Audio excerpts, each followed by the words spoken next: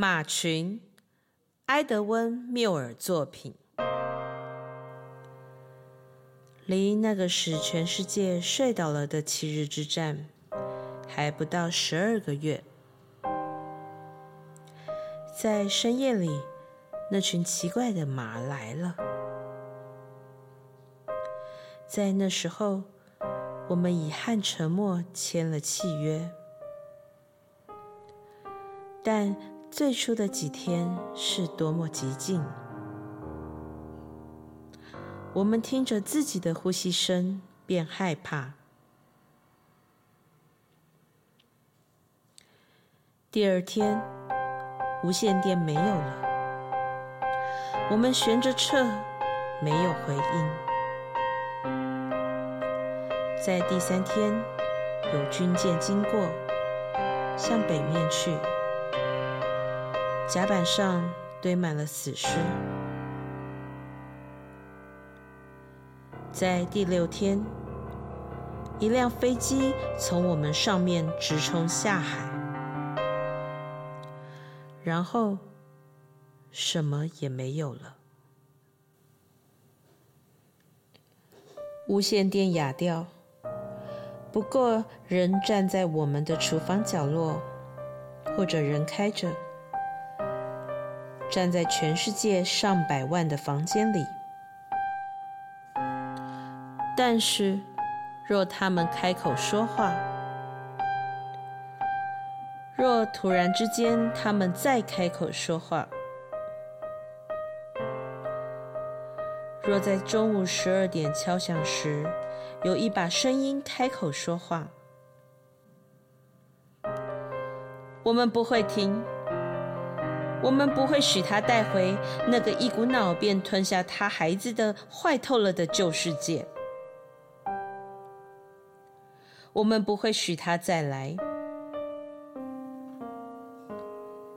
有时候我们想到正在睡梦中的那些国家，在不能穿透的悲哀里盲目地蜷缩着，然后这想法因太怪异而使我们惊讶。拖拉机在田里躺着，到晚上看起来就像湿冷的海怪埋伏等待。我们由得它去任它们生锈，它们会发霉烂掉，就像其他肥土一样。我们要牛只拖着久放一旁的生锈的梨。我们已经回到悠久的先祖大地。然后那晚夏天将近时，那群奇怪的马来了。我们听到路上远远传来的声，渐渐转变为深沉的擂鼓声。停一下，再继续。到了转角处，变成空洞的雷鸣。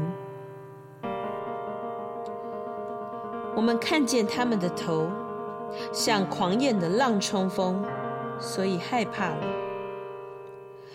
我们在先祖时代已卖掉马儿，来买新的拖拉机。现在他们对我们已经陌生了，犹如古老盾牌上的神骏，或是武士故事中的插图。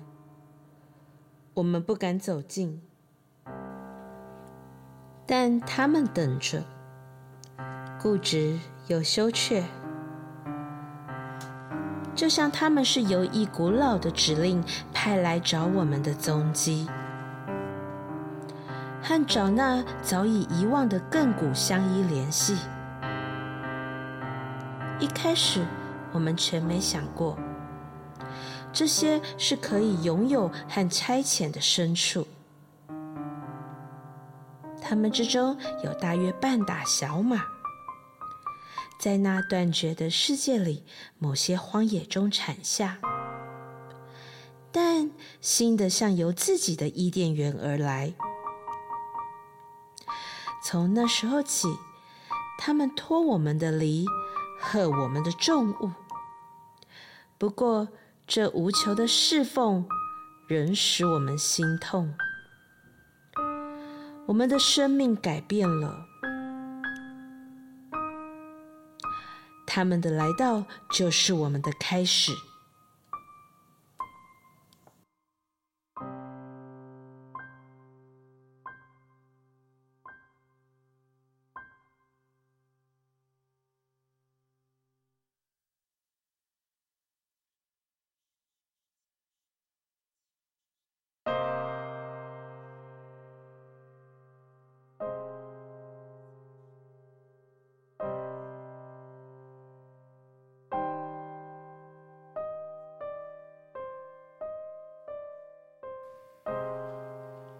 The Horses by Edwin Muir. Barely a 12-month after, the 7 days were that put the world to sleep. Late in the evening, the strange horses came. By then, we had made our covenant with silence. But in the first few days, it was so still. We listened to our breathing and were afraid.On the second day, the radios failed. We turned the knobs, no answer. On the third day, a warship passed us, heading north. Dead bodies piled on the deck. On the sixth day, a plane plunged over us into the sea. Thereafter, nothing. The radio's dumb, and still the standing corners of our kitchens, and stand, perhaps, turn on, in a million rooms all over the world.But now, if they should speak, if on a sudden they should speak again, if on the stroke of noon the voice should speak, we would not listen. We would not let it bring that old bad world that swallowed its children quick at one great gulp.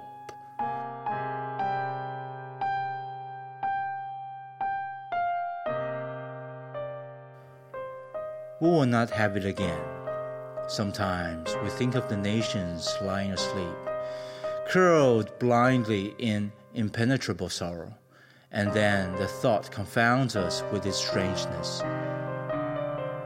The tractors lie about our fields. At evening, they look like dank sea monsters couched and waiting. We leave them where they are and let them rust.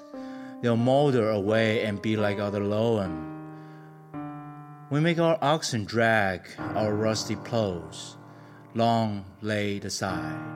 We have gone back far past our father's land.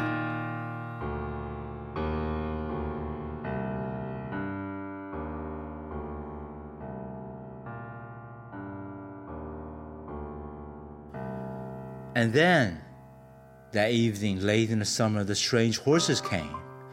We heard the distant tapping on the road.A deepening drumming, it stopped, went on again, and at the corner changed to hollow thunder.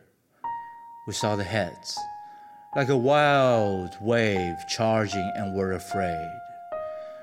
We had sold our horses in our father's time to buy new tractors.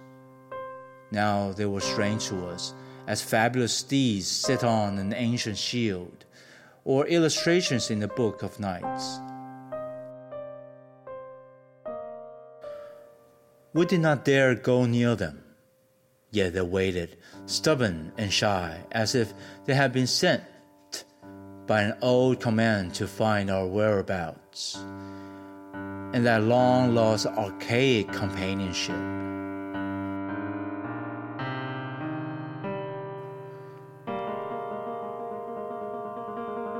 In the first moment, we had never thought that there were creatures.To be owned and used. Among them were some half a dozen colts dropped in some wilderness of the broken world, yet new as if they had come from their own Eden.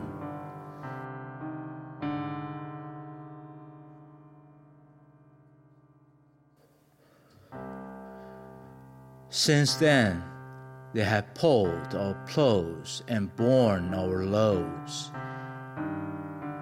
But that free servitude still can pierce our hearts. our life is changed. Their coming, our beginning.